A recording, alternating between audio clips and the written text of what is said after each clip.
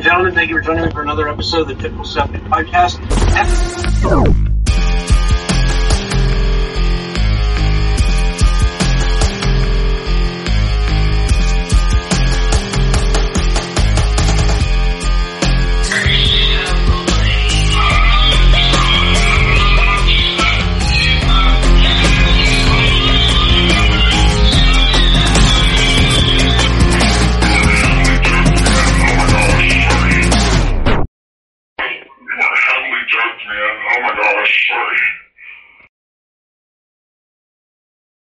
Ladies and gentlemen, thank you for joining me for another episode of the Typical Skeptic Podcast.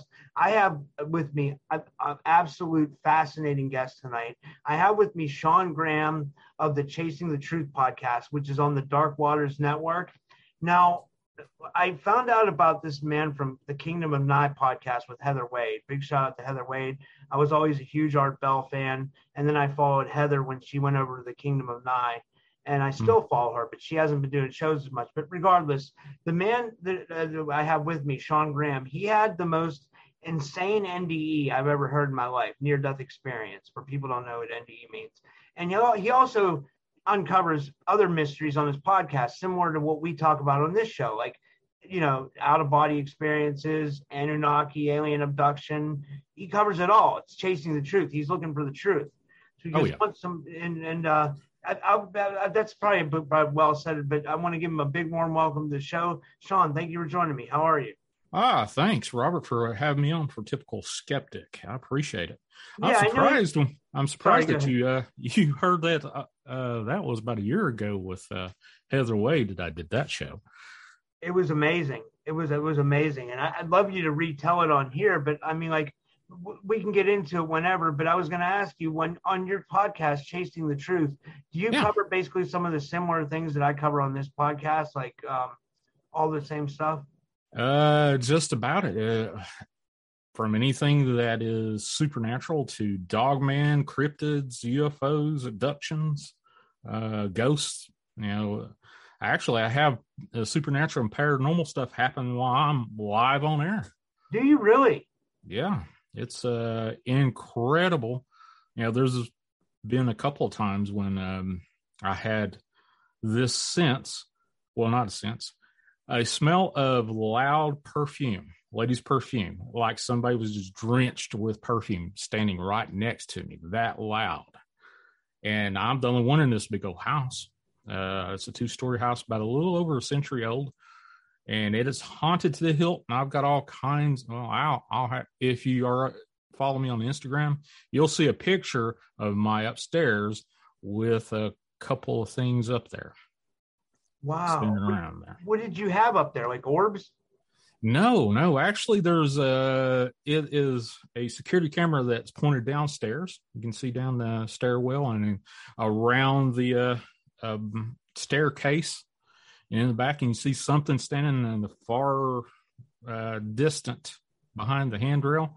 And then you can see a woman's arm on the handrail outside the handrail on the inside of the stairwell itself. Then you can also see something there. It looks like a woman, but that kind of goes along with what I saw up there back when I was in college. Do you think certain places are more haunted than others? Like, I was thinking of, like, do you think, like, maybe the South is more haunted than the North? But then I was going to say, well, then the North, you have Gettysburg, which is really haunted. And there are places, I guess it all depends on the location, right? I think it's just whatever's happened there. And since this was, basically with Gettysburg, you've got all that death there, a lot of strife, a lot of energy, anxiety, death, all of that stuff, all in hospitals. The creepiest place I've ever been in is a hospital. And I worked in a hospital for a good 15, 18 years. And those places are creepy, even the new ones. Yeah. They're really haunted? Oh, yeah.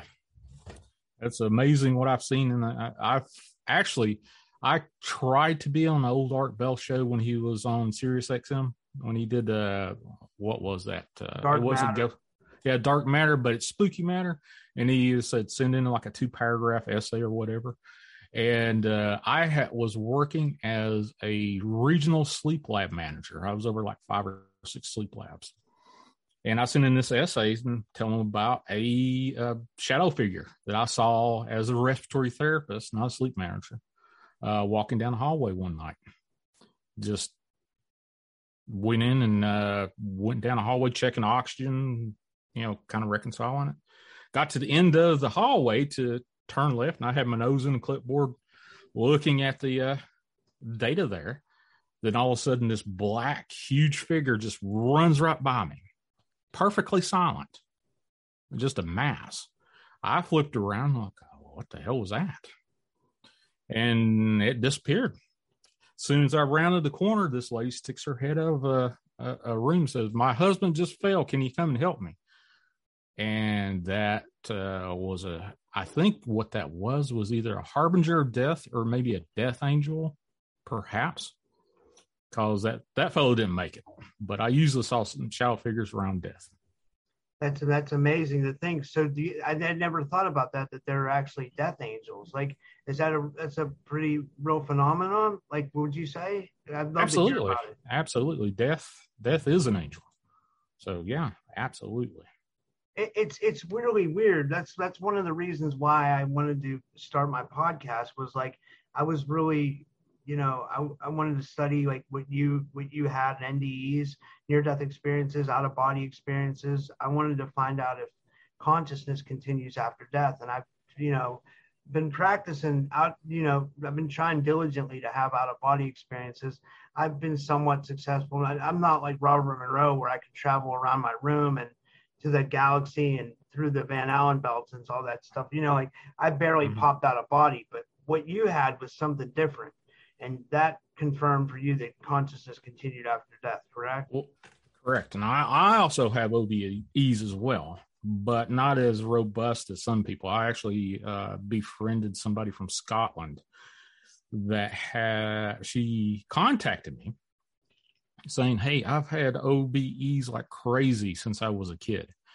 And I literally talked to her about 3 days ago. She showed me a bunch of pictures of herself with burns and bite marks and scratches.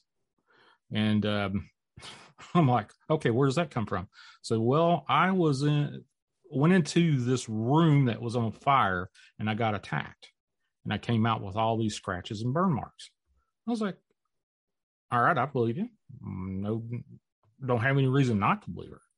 But she's been like that since she was a little kid. But whatever is happening with her now has ramped up her OBE. She can't sleep by maybe 3 hours a night now. Wow. Did she want to come on your podcast and talk about it? Do you think she will, or is she more like a silent witness? She called in one night over Skype. I do a lot of live call-ins like the old Art Bell shows. That's my format. That's what I'd like to do. I want to get into that, like having people call in. Like that, I think that's a key about having a podcast, is like, if you can have people call in, like, then it makes the show so much more interesting, because then they can share all their stories, right? Oh yeah, just the environment, the time of the day. I've seen some lulls where I'll do a show for 2 hours and only have maybe one or two calls, and then I'll have shows that I literally can't hang the phone up fast enough to get another phone call. So they're like calling left and right. That's amazing, man. Yeah. I've had some calls on my show, one from High Point, North Carolina. This guy was driving from a gas station and he was flashed by this big blue light in the sky. And I believe his name was Edward. Yeah, I actually talked to him 2 weeks ago, or 3 weeks ago. Called in my show, and he had a lot of missing time, and he was driving. He wound up like 40 miles down the road 3 hours later with no change in the gas hand after he left the gas station, and no sense of time loss other than he was not where he was supposed to be. Wow. It was like he got flashed. The next thing, he woke up still behind the wheel with driving down the road. And I was like, "You weren't in an accident?" Nope. I was like, holy cow. I was like, this is pure Art Bell stuff. Oh, hell yeah, man. That's awesome. This was in 23 hours prior to him calling into my show. Wow. Oh my God. So he if he would have took a black light I've had Daryl Sims on my show, and he Mm-hmm. talks about when you get abducted, if you take that black light and go over your skin, it'll show fluorescence if the aliens touched you there, But then, people are trying to say that abductions have slowed down. Like, do you think they've slowed down, or do you think they're pretty rampant? It depends on the day of the week what I'm paying attention to. I've had a few people contact me and say, "Hey, I think I've been abducted." My own father, God rest his soul, I didn't know about this until after he passed away. Actually, it was the day I was released after 3 months being in a hospital with my near-death experience. He had been abducted at least three times. So, wow. But I've had occasions while I am here, and staying here at this house, where I'll wake up in the middle of the night and it looks like it's bright daylight outside. Not street lamps or anything like that. I'm thinking, well, I'm still tired. I don't have anything else to do or go, and I'll fall back asleep and I'll wake up back up and it's dark outside. Wow. So I'm kind of wondering, what was that? Maybe you have missing time too, as well. Like maybe you're. I actually had that. I actually had missing time Friday night, actually, after I was on Saturday night. Last Saturday night, I did a 3-hour radio show. Well, it's a Fringe.fm. And the lady I talked to, what's Saturday night? It's Friday night, excuse me. On Southern Supernatural, that I host 2 different types of shows. But after I got off of that show, it was like I clicked out of StreamYard, looked up, and it was 2 hours later. It was like click. I was like, where'd that 2 hours go? That's insane. That's wild. That's so wild. Yeah, you've been a show's skeptic. So I went down the whole gambit. It was like, okay, did I pass out? No, I didn't wake up, slumped over, or anything like that. It was literally, I clicked out of StreamYard, in the backstage there. And then I looked up and was like, well, there's 2 hours missing.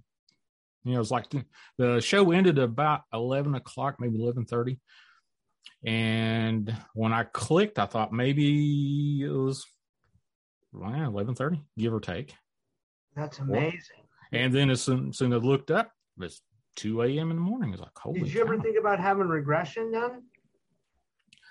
I honestly do not want to have regression done. I don't want anybody crawling around my head. Yeah, that makes sense. I can dig that.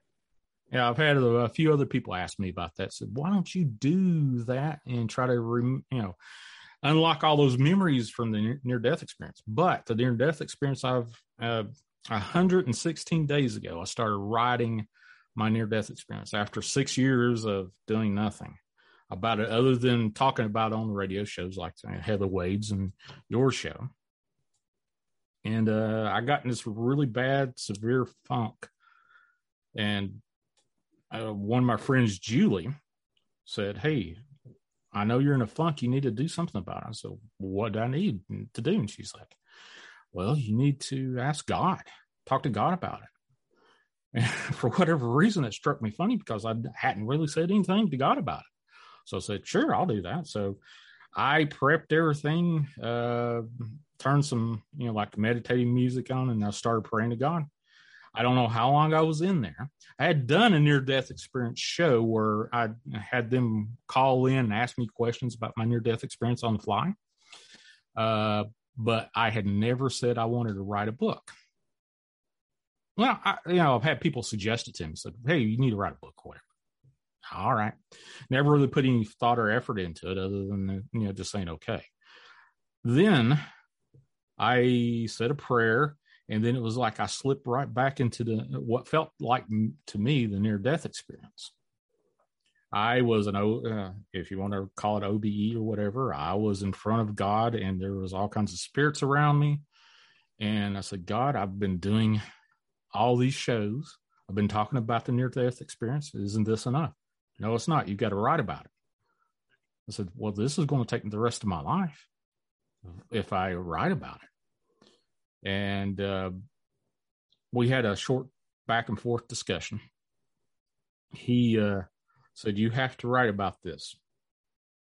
And then as soon as I thought about it and earnestly committed to it, so yes, I will do this, Father.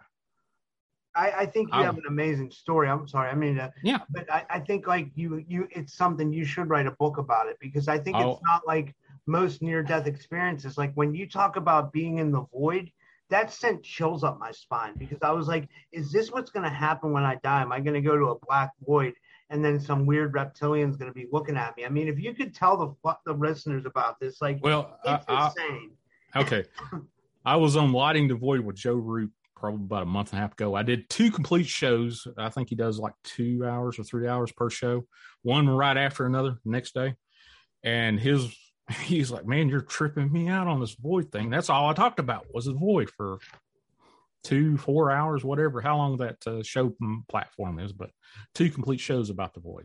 Well, let me ask you this: like if God exists, if there really is a God, it seems like you believe there is because you pray to him, and I think there is. I mean, I think there's definitely a divine creator to this universe. And remember, you asked it to me through text, and I was like, it's so hard. I mean, to pinpoint what this creative force, energy source, creator of all being is. Like, I mean, maybe you're more in touch with him than me because you have the near-death experience, but what are your thoughts on that? Like this God and then the void too. I'm sorry, like that was 2 questions.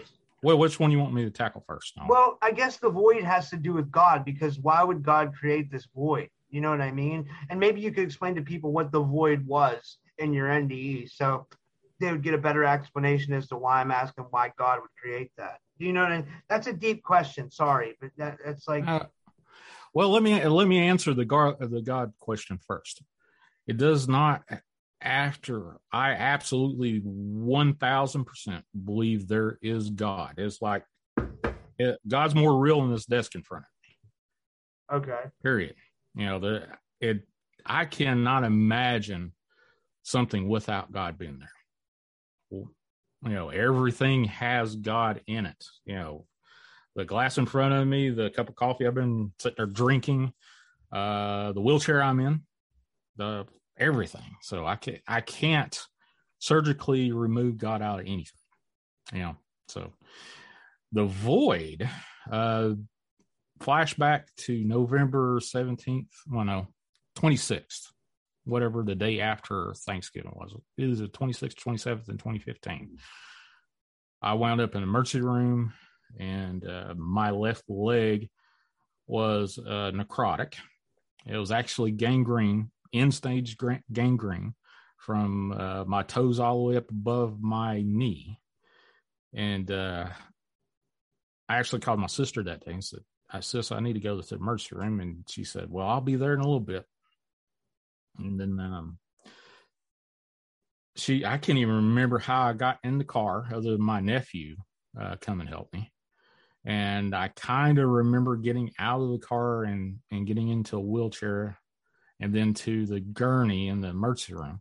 As soon as my leg hit the gurney, my leg just popped open. Oh, my God. It was like having a ripe watermelon drop on the floor kind of deal. So, yeah, that was, that's about as graphic as I'm going to get. But needless to say, I've had the doctor that took care of me did the surgery. Said, Sean, you got about a 30 to 40% chance of surviving. I've known this doctor for several years where I worked in that hospital.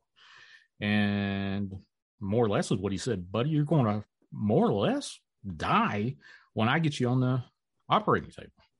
So I automatically said, all right, yeah, I'm going to find out what's behind that veil pretty quick, oh boy. That's what I told myself. So I said a sinner's prayer, and he popped me full of all kinds of medication, pain medication. And he asked me to name my power of attorney or whatever. So my sister was there in front of me, and I named her. Said my goodbyes to my sister and my brother, and did the whole gambit of, hey, here's my life insurance policy. This should help cover my expenses, plus help you guys out in the long run. Then I faded off into the void. Since then, since the Heather Wade episode, I have remembered so much more about that void than I ever knew back when I was talking to Heather Wade about it. I'd love to hear it. You know, yeah, writing about the near-death experience. It's like opening up a door and go, oh wow, I didn't know this, all this was in here. But no, I don't want to jump. Let me try to keep it in a timeline so I don't jump all over the place. The void was actually me crossing the first gate. There's like 9 gates. I'll have to sit down and count them that I went through. First gate was me crossing from that hospital bed to waking up in nothingness, absolute nothingness. I did not have a body. I didn't have arms. I didn't have a mouth, no lungs, couldn't even hear my heartbeat. All that was present was what was inside my head. I could not. And I tried to yell, couldn't hear myself yell. I tried, to reach and feel anything. I had no sense of time there, had no sense of eyesight or hearing or feeling or any of that. And I was in no pain whatsoever. The only thing that was with me was what I brought over with me. All my memories, all the love that I had with me, all kinds of different things. I took along stuff that troubled me. I took along stuff that I hated. I took along stuff that made me laugh. But I found out I relived so much there. Since I started writing about it, I relived lifetimes, other lifetimes. I don't know if I cover that in Heather Wade's. It's been a while. But if you do listen to the Heather Wade show, this will probably be a little bit different, but that's just an addendum to it. But I remember lifetimes of that I went through and just relived. Every minute of my life that I lived up to that point, I relived in that void. But I took somebody with me that kept me from going insane. There was a lady in my life right before the near-death experience that I was alcoholic. I was a bad alcoholic. That's what really, I was in a car accident that I caused. I went through the whole thing with doing what I needed to do to get straight with the state of Tennessee, the whole thing. Everything's kosher now.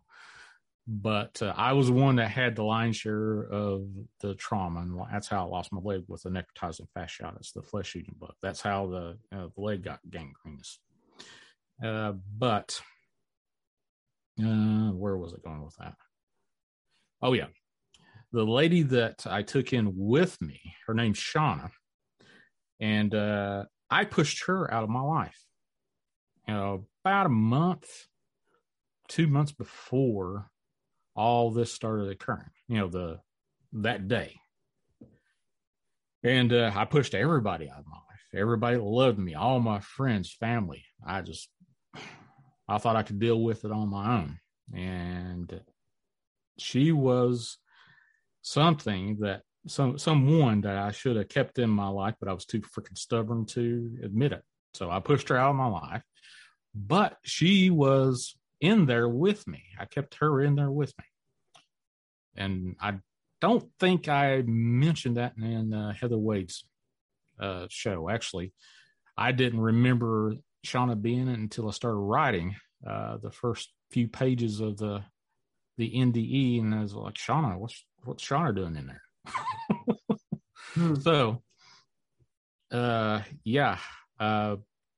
Long story short, the void. At first, when I was on Heather Wade, if I remember correctly, I did not see or feel anything other than what I took in there. Later on, writing about it, I did see that there were other angels that were watching me. I will assume keeping me safe to a certain extent. Even death was in there. Let's see. But I had absolutely no concept of anybody being around me other than what was inside of me. So that was the freakingest thing ever. I had a little bit of a fear of darkness. You know, when you cover your head up and you don't want to be, you know, in the dark or whatever. You know, I grew up in haunted houses all the time up until that point. Even when I was living by myself, I still cover up my head for a little while. Don't do that no more. I know what's in the dark now. So, jeez. What else was in the dark? You saw a reptilian being. I remember, like, that was okay. That was the second gate. I did not talk about as the second gate, but I will.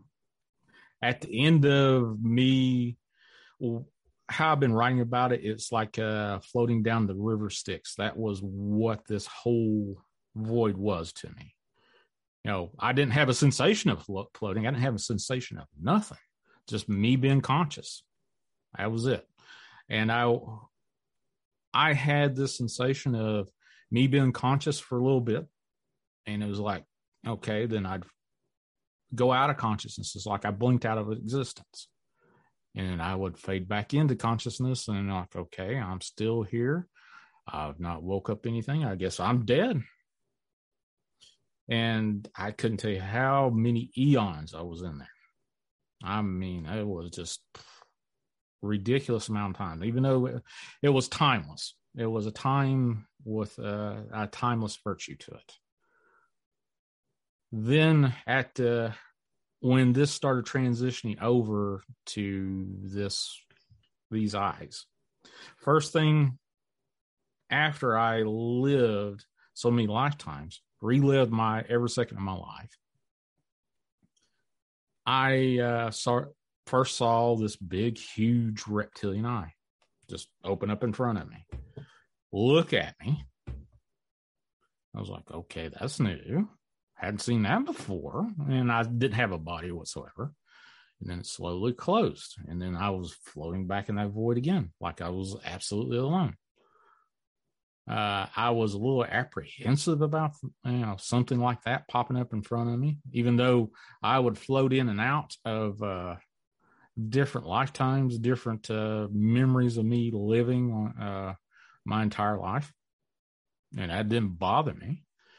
And then after a time, another eye popped up, a different color. That first one, I think, was green, a green eye.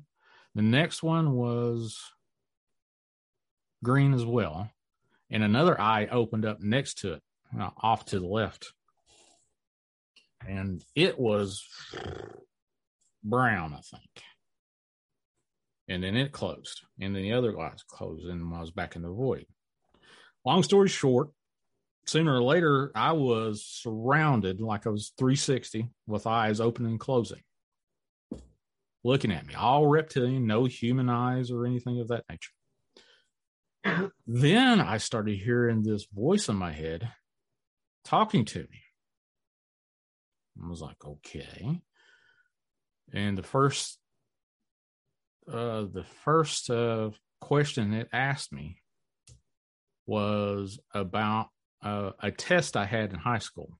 I was actually cheating on a history exam, and I actually wrote some of the cheat answers on my desk in pencil, and I had an old piece of paper from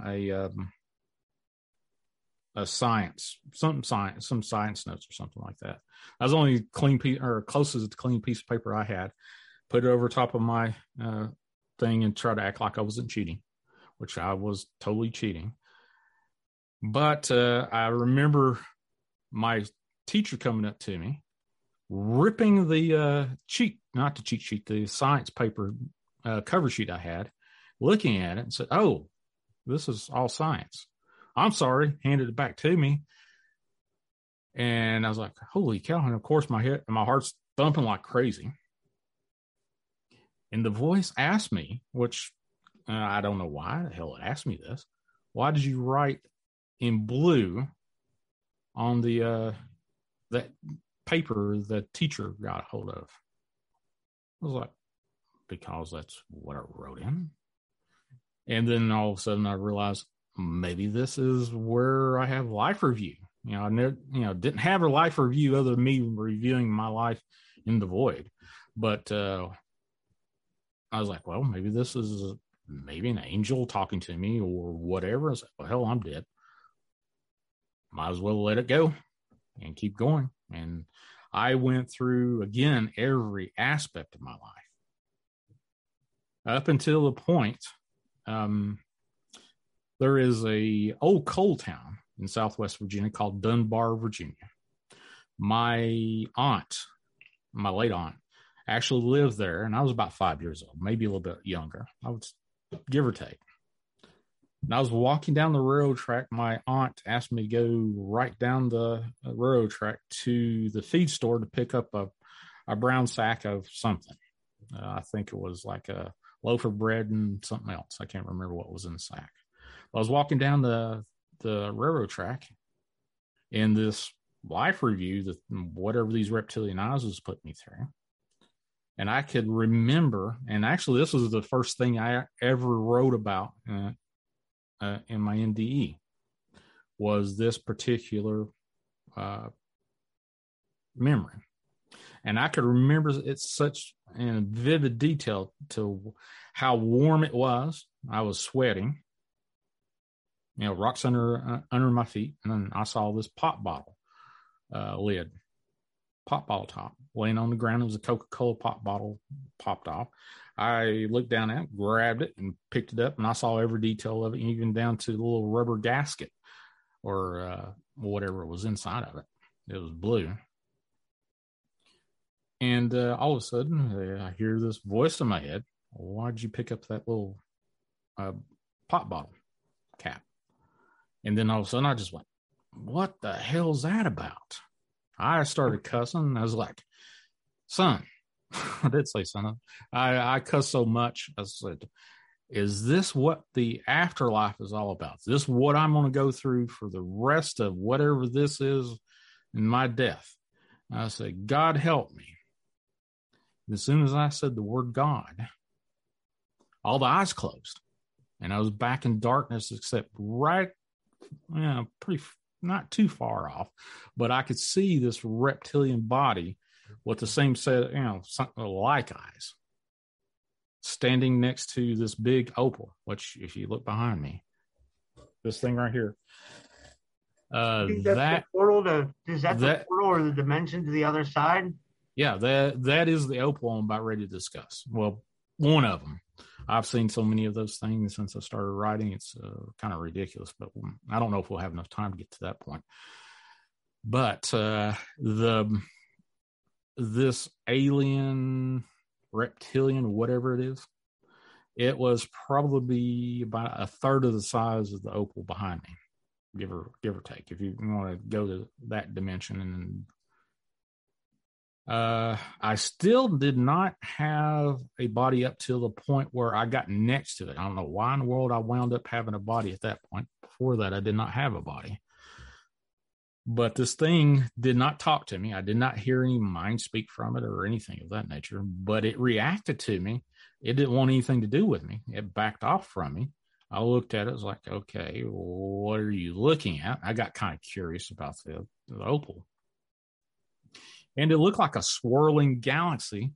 If you ever looked at a white car with a pearl coat on it, how that translucent, as you move around, you can see the rainbow effect go happen. That's the way this was, but in the center, it looked like a spiral galaxy spinning around. So I look back at the reptilian, and I was like, what are you looking at? So I got kind of curious about this thing, this opal, and I started playing around with it. I went out, touched it, and I was like, oh, feels weird. And I stuck my whole hand inside of it, and I was like, oh, I got a hand now. And it felt to me, this is the first time I had any sensation whatsoever. It felt to me like I was sticking my hand in a warm bucket of paint. Wow. And I was like, well, it doesn't hurt. So I said, well, I started to pull my hand back. And it was like either it come at me or I fell into the opal. Whichever way, I wound up into the opal. But I, kind of glossed over probably about 30 or 40 pages worth of stuff I did not say in Heather Wade's show whatsoever about the void or about the reptilian. But what do you think the reptilian was? Do you think it was something just existing in another dimension, like in they study it? They study us. They study death, maybe.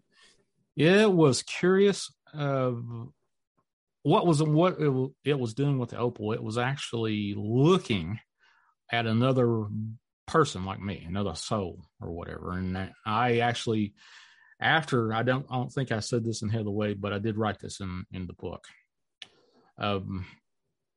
I could see somebody on the other side. It was like looking through a window, and I could hear all these voices ask this fellow, was another guy, all these similar questions. And I look back at the alien or a reptilian or whatever. In the book, I recalled that this thing is evil incarnate.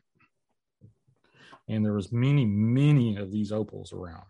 I mean, I don't even have a number to tell you. It was infinite. It was like if you step back and look at it from the outside in, looking at it, it was like looking at neurons inside of a brain. If you ever seen a brain map out, you see little neurons and the connections between it. This thing behind me was one of those neurons inside of all that stuff. But, and I saw all kinds of different people, both male and female, going through the same exact thing I was going through, being quizzed about senseless stuff. And this thing was there to find out why I was coming back so early. I was apparently to it did not think I should be back. So they were trying to find out why I was coming back so early. My life had ended early because of my, obviously alcohol addiction and this other thing. But I think it's about all I'm going to go into, because that will turn into what did I not theorize, what did I see with what that thing was. But it was just pure 100% evil, and it just wanted to know what I was there for so early. So, but do you think these things exist? And so I'm saying, like, does the alien world and the like the alien dimension, whatever that is, where if they take people and they abduct people, like, and they they take them. Oh, you're talking about send them up to a higher dimension. Like vibrate them. Is the alien dimension and the afterlife dimension exist on the same frequency? Is it like in the same place? Do you think? It seems like it from your near-death experience. The void itself, I think, is just a transition from me not having a corporeal body, what I left back on the ER bed, to the point where I finally reached that gate and, got quizzed by these reptilians kind of deal. Was I being transitioned over to, my state of being in a body to being able to pass through this gate or this opal behind me? Makes perfect sense to me. Now, once I reached in, do you have any other questions about the void? I think I understand it. It's like a transitional place. It seems like, yeah, like it's so interesting though. Like it's like when you first went out of your body, were you taken like what from when you were in the emergency room? Did you pop out of your body like some other near death experiencers and get sucked into the void, or did you just wake up in the void? After I said the prayer and I laid on my right side, I can remember myself just drifting off and saying, okay, here it is. I'm about ready to see what's behind that curtain or behind the veil. And then I fell asleep, but it was not falling asleep to where you wake up in a dream, which I've had a lot of dreams where I wake up in them.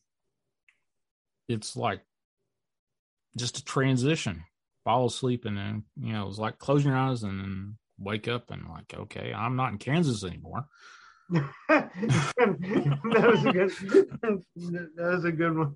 Yeah. So not he. Why did I say he? I don't even know what he. Well, anyway, I woke up in that void, and there wasn't a harsh transition. I didn't pop out of. Well, crap. Hold on just a second. Let me write something down. When I remember something that I hadn't wrote about before, I'll write it down so I can write about it later. That's fine. So give me just a second. Okay. Now that you mention it, and I have written about this, but this will make this story go a whole lot longer and transition into the void. There were angels around me, and death was around me at that point where I fell asleep. I saw in my life review, outside of the alien thing, the lizards, reptilians, there were 3 angels and death around me, and death stood over on the side. Didn't touch me. These 3 angels kind of, I don't know if they were taking something off of me, maybe taking, I don't know what it was, but they were taking something off of me, like, taking a suit off of me, but not exactly. Like they were removing your meat suit.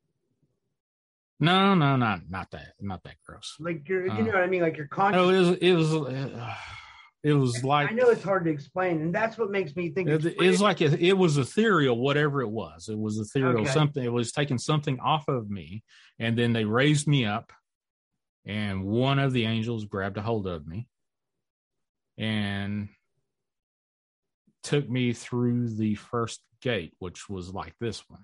Wow, that's crazy. That was right next to my emergency room bed in that ER room. Wow. Okay, that's a new memory. So anyway, this angel had me in his arms, walked me through this gate, and then just let go of me, and I went floating into the void. So I had that. It was not a transition like the one where I stuck my hand through and felt warm goo or anything like that. It was just, I guess I was in a little bit of shock or whatever it was, that maybe whatever I was still stuck to, my soul or whatever you want to call what was left of me after I died on there. But yeah, there you go. That's something new that I had not said on any radio show, podcast, anywhere. It's so interesting because it brings up so many questions as to like what this afterlife really is. It has me questioning it. Like it's so bizarre. Like, and they don't want to tell us, like, like when you talk to a ghost, like if people do ghost investigating, like the ghost will tell you what it did in life. It'll tell you its name. It'll tell you if it was a scientist or if it was, I'm just making stuff up, but it'll tell you all this stuff, but it won't tell you what the afterlife's like. it's like a big guess for us. It's like something for us to find out when we go pass on. Well, there's earthbound souls that have not, popped over to where I went. For whatever reason, they're stuck here for either personal choice, or they wound up and it's a curse, or they did something that got them stuck here and they just can't make that transition for whatever reason. I've had several people say that, hey, they can, help them cross over or whatever. I'm not exactly sure about that, even though both my co-hosts on Friday night are both psychic mediums and crossed a lot of people over, a lot of souls over. Still kind of foggy on that, which I can see, see it happening. It's just, I have a lot of problem. Here's one thing, since we dipped our toe into the ghost thing, I have a lot of problem with kid ghosts. I have utmost problem with kid that pops up in front of you and it's, looks like a ghost. Yeah. I have now, can there be one there momentarily? Sure, I could see God saying, hey, allow little Timmy to come by and back and say their goodbyes, or give him a message to whoever he loved or she loved in that life for a moment. But to have a kid ghost that winds up and, all these crazy fantasy movies that has these kid ghosts that are just absolutely evil, I think is demonic personally. But that's just my personal opinion of what I've seen and what I feel. But I don't know. I'm not a psychic medium by no stretch of imagination. But yeah. So where were we at when you stuck your hand through this, at the point where you said you stuck your hand through this dude thing? Where did you go from there? Okay, so the transition it took me about, I think I wrote about maybe a dozen pages on the transition, what it actually did to me. I liken it to just jumping in a ice bath, lava all at once, just having all your sensation or your senses being bombarded at each possible extreme level on either end of the spectrum. It got to the point where I remember being in a fetal position, and all I could, be like in the middle of New York City, in the middle of like Christmas Day. All those people just running around you, and if you're with someone, you have to hold their hand real tight, or you'd be separated with them in a crowd. That level of stimulus times 1,000. Wow. Plus, you see ultimate darkness, like being back in the void, then being blinded by this incredible light and everything in between. Hear the roar of New York City, and then absolute nothingness at the same time. Is just like being challenged, like you're being, I guess, transitioned up to a higher state of being. That's so interesting. If that makes sense. Yes, it makes a lot of sense. Yeah. Whatever that transition is to where I was floating through this void to the point where I saw these reptilian eyes and the reptilian in that second gate. I think that whatever that gate was transitioning me up to a higher level of existence. After a while, I remember being in a fetal position like this. Couldn't cover my eyes. Couldn't cover my ears.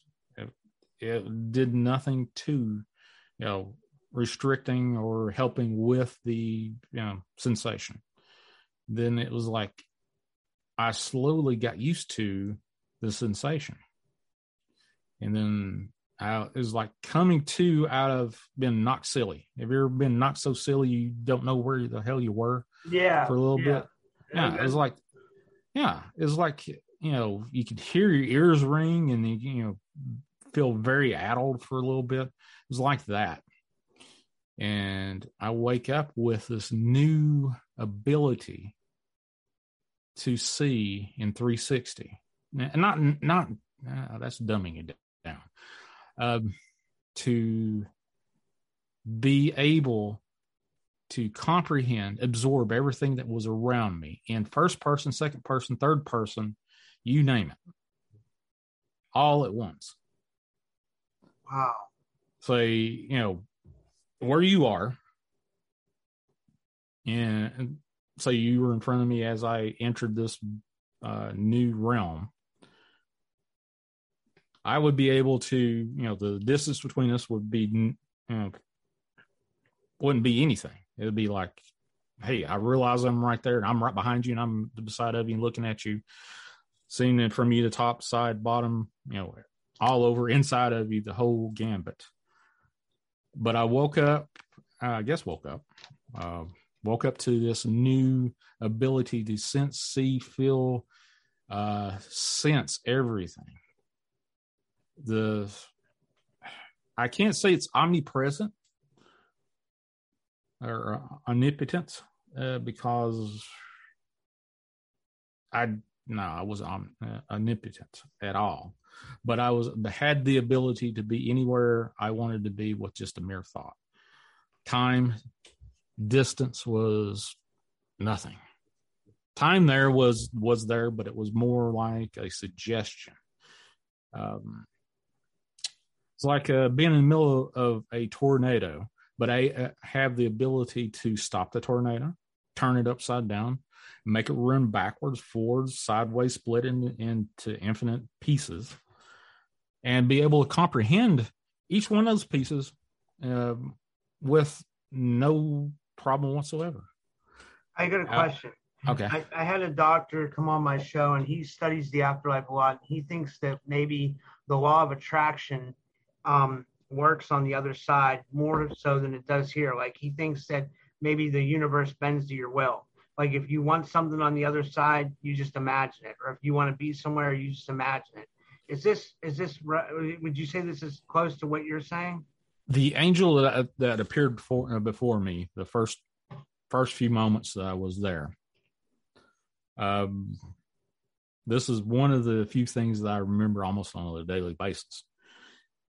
This angel told me, all you have to realize is you got to remember that, realize that you're there and you're there.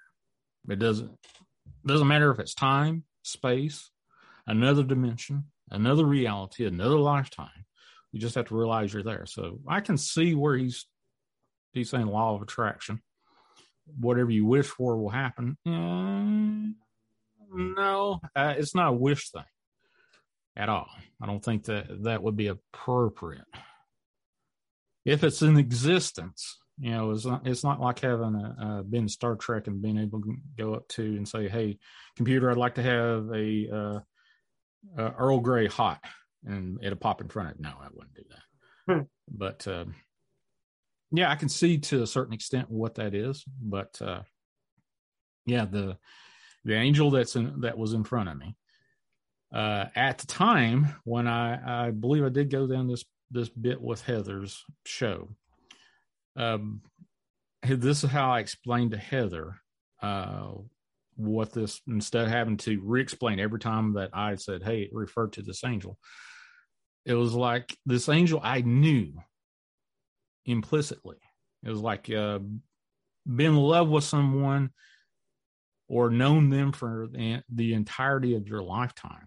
It's like being in a room with your back to the door and somebody walks in that you've loved for your entire life. All you have to do is feel them and say, "Oh, that's so-and-so." That was this angel's name at that time. Now, I know what this angel's name is after I started writing about it. But I referred to this angel as Bob as a little bit of a joke, but also, kind of dumb it down to the point where I don't have to re-explain who Bob is all the time. Kind of get a moniker to it. But he told me, "I'm here to help you remember." That was the first words that come out of that entity.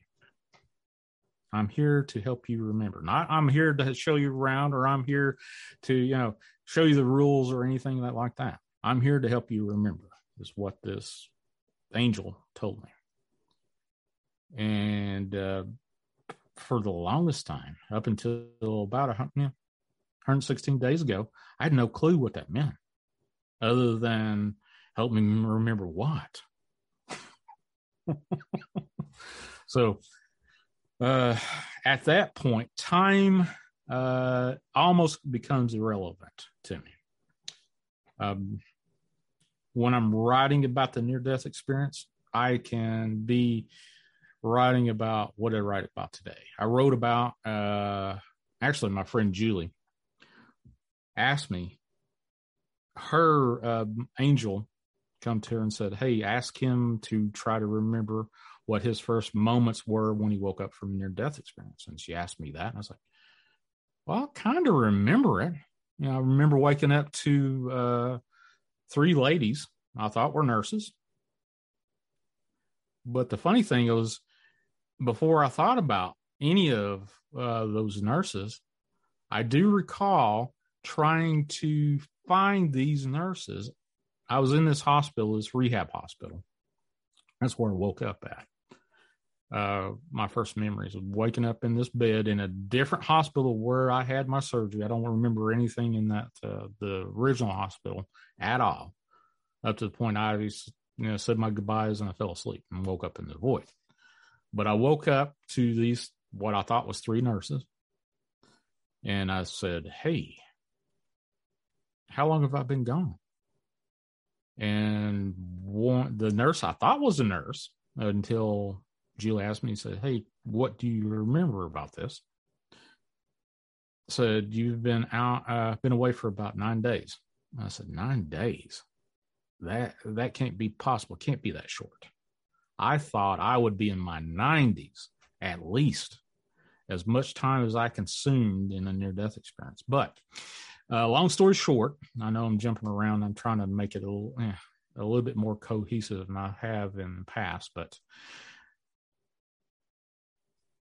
how I see time is I can pay attention to time, but there's other things happening that I can feel happening. You know, while I'm writing, I'll be writing about something and I could feel 4 or 5 or 6 timelines. I've actually felt 5 timelines as I'm writing about a particular event in the near-death experience.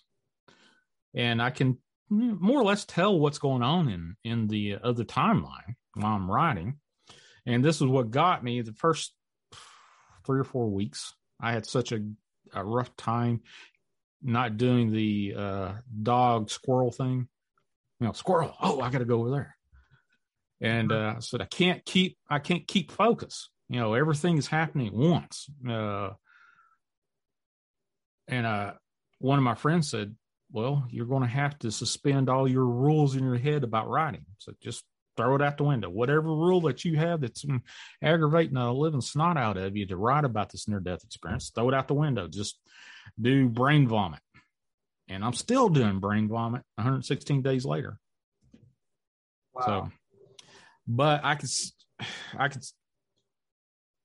actually did a little bit of days. Wait, I'm sorry. I didn't mean to interrupt you. That's less than a year ago, right? That's like, because there's only 365 days in a year. So you're still relatively out of this NDE. Like, this is relatively very. No, 6 years ago, 2015 was when my. Okay. Yeah, 2015 was November 26th, the day after Thanksgiving, 2015, was when this NDE happened. I didn't write about it, started writing about it till 116 days ago. Oh, There's been 6+ years since then that I did the podcast radio shows and talked about my near-death experience and did this whole chasing the truth thing. But the 116 days ago is when I started every day, except for the one day. I had to take a day off to kind of reorganize my thought patterns and, kind of recuperate and take a day off, more or less, or I was going to drive myself silly. But 116 days ago, that's when I started writing every day. Some days I will wake up and I can't get out of bed fast enough and start writing. Some days I before I start writing, I'll say a prayer and say, God, please help me and guide me through this. Help me to remember what I need to remember to fulfill my promise to you to write this near-death experience. Some days it's like I can't get that prayer out fast enough, and I start. The first 2 days, I wrote like 30-some pages. Wow. The first day I wrote 15. Second day was similar. There's been days where I've only written probably like 3 or 4 sentences, and the thing of it is I get transported back into the near-death experience when I start writing about it, and sometimes I can't say it's automatic writing, but it's like automatic writing, but not exactly. Yeah. You have angels guiding you, I think. And do you think they want us to know a little bit about the afterlife? Do you think they sent you with a message? Yes, they did. They did. I foresee being able to write dozens of books out of this, just not one. Somebody said, "Hey, it's time for you to put out this book you've already written." I think it was like at day 90. How many pages you got written? I think at that point I had 200 some pages, but or maybe 300. I can't remember. But somewhere around that time, I said, "No, I'm not ready yet." And he said, "When are you going to release it?" I said, "Well, first thing popped in my head, I'll probably have enough to publish 3 books, and I'll peel enough off of for one." But I have started seeing the future. And there's going to be a private book I will not release. I will some way, somehow make it private to the point where it's handed down from one generation to the next. There's probably about 2 generations this is going to be handed down to. How I'm going to do that, I don't know, but I have faith that that's going to come and work its way through. I'm not exactly sure how it's going to happen. I thought I had that all mapped out in my head to where it made sense to me. Now I'm kind of wondering, well, will it happen that way or not? And I'm like, you got to have faith. Got to have faith. But, I've started, I can see in my writings where I've got 4 books right now. I'm writing on them every day. I was like, well, I can put this into this book, or I can put this in this book, or this particular subject floats in all the books. We can be in any one of them. I'm like, okay, whatever. But the future is a whole lot different than. I don't want to jump off the near-death experience, which I did see this in near-death experience, so I guess that's part of it. Yeah, tell me about it. You saw something in the future? Skies are red, brilliant red, day and night. You can see the moon on the new moon from the lights that are on the moon.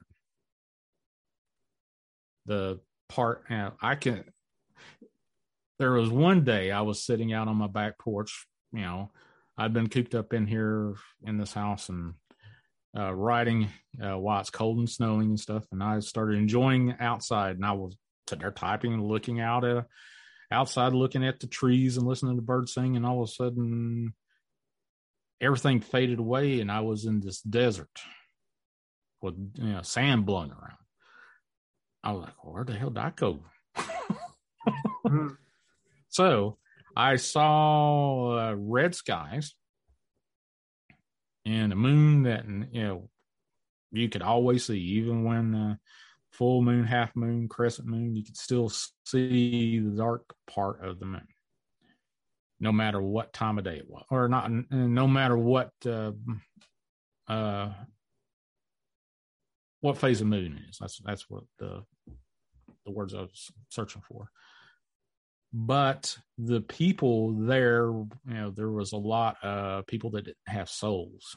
A lot of clones are running around. A lot of people look like demons, either genetically or surgically altered themselves to look like demons. and and demons and angels walked amongst us freely. Mostly demons walked amongst us freely. The angels, not so much, but I wouldn't want to tangle with angel at that time. That's about all I'm going to say about that.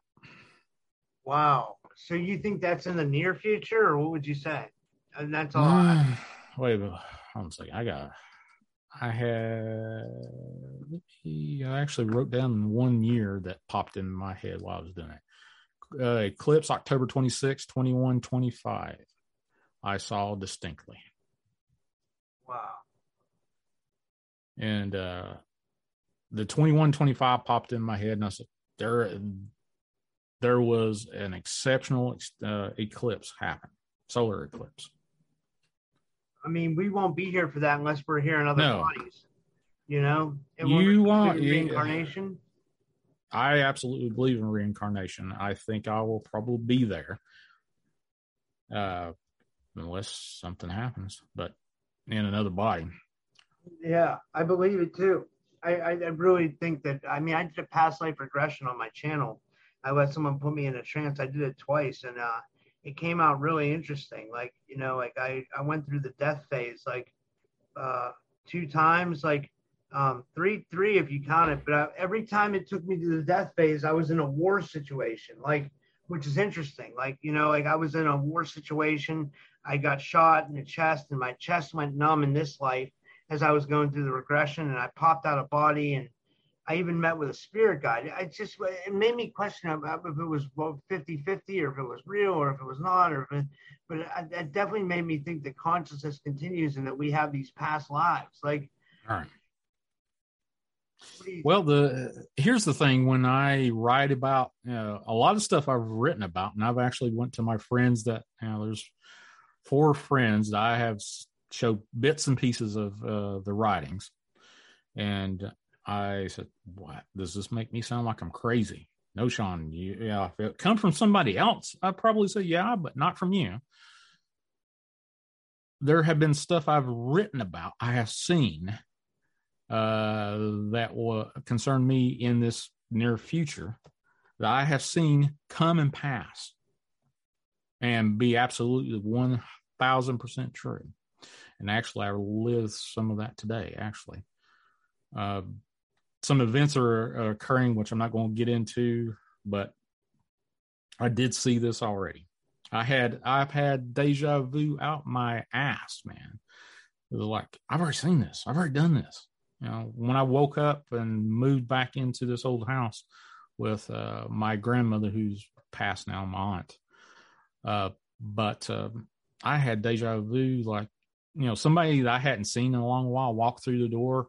I was like, well, I knew you was coming.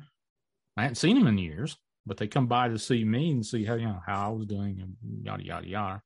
A whole lot of deja vu. And then it kind of slacked off. And then when I, for about 3 or 4 years, I didn't have a lot of deja vu whatsoever. But when I said, God, yes, I will write this book, deja vu just returned and smacked me in the face. Said, hey, buddy, it's time for you to start remembering. I think this is all amazing, man. This is like, I don't have any other questions. Is there anything else you wanted to share before we wrap it up for tonight? And maybe we can do another podcast. I'm up for another podcast, actually. Everybody up over. So, well, Heather hadn't come back to me about another podcast, but then, that's Heather. God bless her. I don't think she's doing shows. I don't honestly, last time I heard, she might have been working somewhere. I'm not exactly sure. Because just hearsay.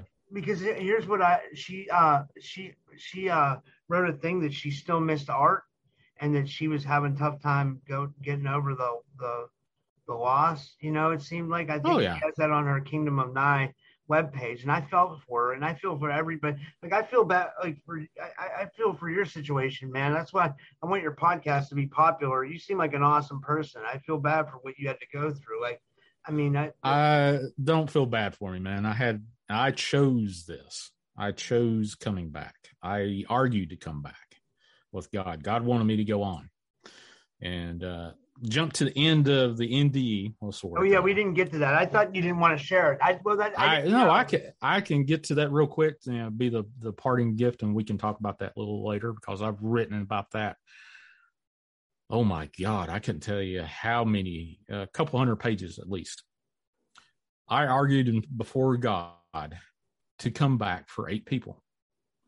I know 7 of the 8 people. I have told 4 of them who they are, and all 4 of them come back to me. And I was like expecting somebody to say, hey, you're crazy. I don't want to be anything to deal with this. And the last person I recognized didn't know how he'd take it. But as soon as I told him, I said, hey, buddy, you're the 8th person. He'd heard me tell my bits and pieces of my near-death experience. First thing come out of his mouth, he said, holy cow. Okay, what's my message? And I was like, I don't have a message for you yet. The argument was to help some of them get through struggles in their life, or show them how I live or choose to live, and just show them by example. Maybe that's it. I don't know. Yeah. But there's just a hand. There's one I deal with, and then I'm out of their lives for the most part. There's one I stay with constantly, and there's 2 that I'm writing this particular series of books for, however you want to call it. That's how I write. I don't write it for everybody. I write specifically for 2 of the 8 souls. I know who they are. I know where they are. And if I wanted to, I could probably pick up the phone and say, hey, this is Sean.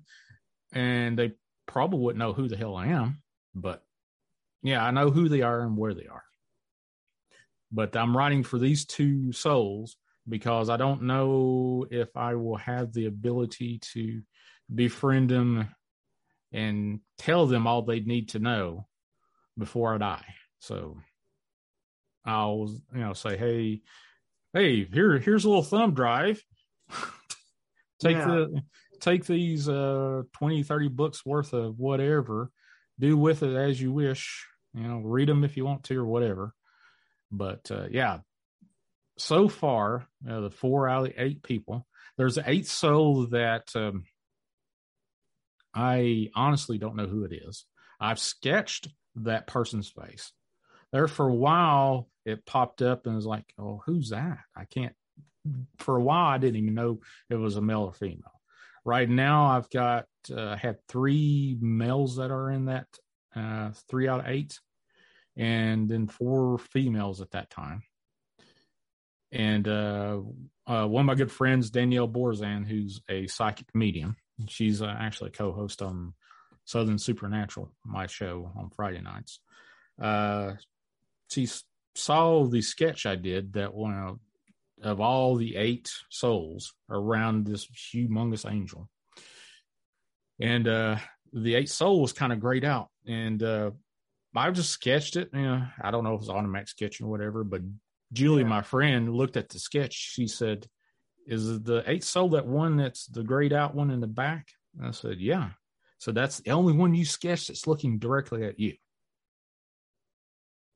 toward the person that's actually viewing this, viewing the picture. I was like, well, son of a bitch, you're right. Everybody, all the other souls are looking at this big, huge angel in front of one of these gates here. And then, Danielle said, this is a female. I know it's a female. And then Julie, she's got some of that woo stuff too. She said, yeah, that's definitely a female. I was like, well, that's all fine and good, but I still don't know who or what, male, female, whatever. And then I was writing about, actually, one of the 4 that I told. I had seen some stuff and I started writing about this guy. Then all of a sudden, boom, this face pops up in front of me, and I couldn't do anything but sketch this face. I've sketched her twice. I resisted, sketching her a third time. But do you think you're here to help her or give her a message? I'm here to help her. I'm not exactly sure. Sometimes it reveals to me what I need to do automatically like that. Like with the last fellow that said, hey, what's my message? It's like, I don't know. I'm here to, I think with him, show him how I live my life. I'm not I'm not a godly kind of guy that you want to say, hey, I want to follow his life examples. I definitely struggle with, convictions. I definitely struggle with my day-to-day life. And I think me focused on God helps people, to a certain extent. I don't know to what extent. My YouTube channel, Chasing the Truth, Sean G. I do a daily kind of roundup thing on my YouTube on the community page. And like tonight, I went back and did a little, my 116th day, 116. Today I wrote about yada, yada, yada. And sometimes it helps people. And I get a lot of interesting people that will ask me questions or make comments. And sometimes those questions actually spark, well, why didn't I think about that? Memories of the near-death experience. But it's a journey that, people have come and gone in my life. Every one of them that have come into my life, I have foreseen in my life. And a few of them have left my life. I've foreseen that they are leaving in my life. And, yeah, that's the crazy thing about it is I get a lot of reinforcement that, am I actually imagining, I've actually sat there and typed out a bunch of stuff and go, did I just imagine that? Or did that actually happen? And then it'll come up and something that I had written about before comes true. And I'm like, okay, well, if that came true, what about this? Prophesizing events? Like you have like a prophecy type thing? Like, one of the four that has read some of my writings said it looks like it's prophecies. Wow. I honestly don't know, other than what I write about is what I have see while I'm writing. So how that is, I don't know. I don't call myself a prophet, and I don't want to be known as a prophet.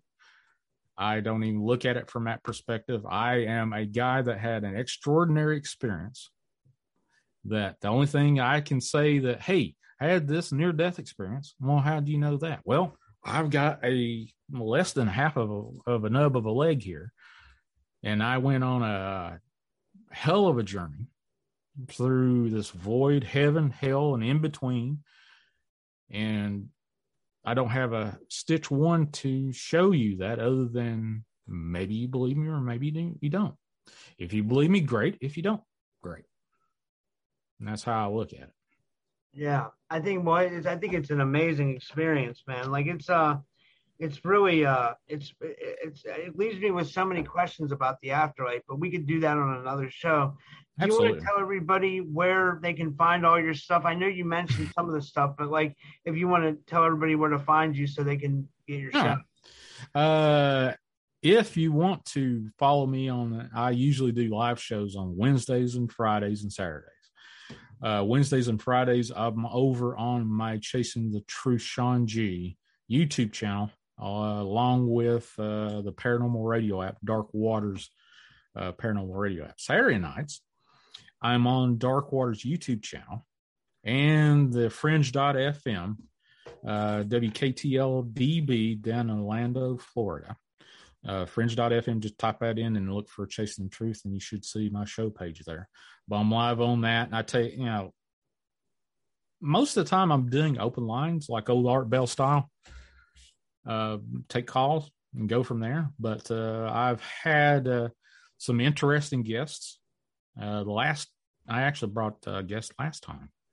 Her name was Catalyst, and she's had so many fantastic cryptid and UFO experiences. I've had her back twice. I'm going to have her on actually tomorrow night on my show live. That's but cool. She's not even, I ain't even scratched the surface with hers. It's like having her here and talking about, substituting her for the level of knowledge she has with her life experiences. But you can reach out to me at Shawn G, SHAWNG, at IamDarkwaters.com. My show number 931-994-6917. You can reach out to me, probably not in the middle of the night, which I've had a couple people call me at 3:00 and one night I'm like, why in the heck, man, are you calling me at 3 a.m.? But hey, if you want to reach out to me that way, I've had a lot of people call me and say, I want to talk to you because I know that you will believe me. And actually, that OBE lady, she's called me about 2 or 3 times. And she says, you're the only one I feel that I can trust that will believe me and not think I'm crazy. But I've had a lot of people just call.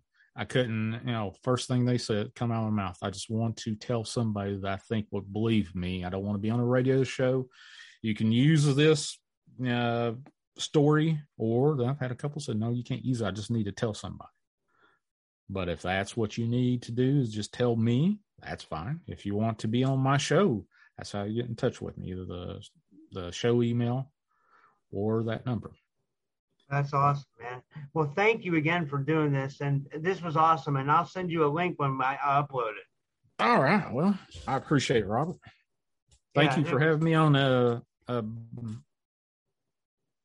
was really nice. It was really nice meeting you, man. Like, I think we have to do this again, definitely. Typical. Yeah. Well, heck, the last podcast I was on, let's see, Scary Unknown. I can't remember what the name of the podcast. It just left me. But they's like, hey, we need to do another 3-hour show. I just did a 1-hour show with you. Well, we needed 3 hours now. I was like, okay, are you up for it? Sure. I like. I'll come back, man. All right. Well, have a good night, man. Thank you. All right, no problem.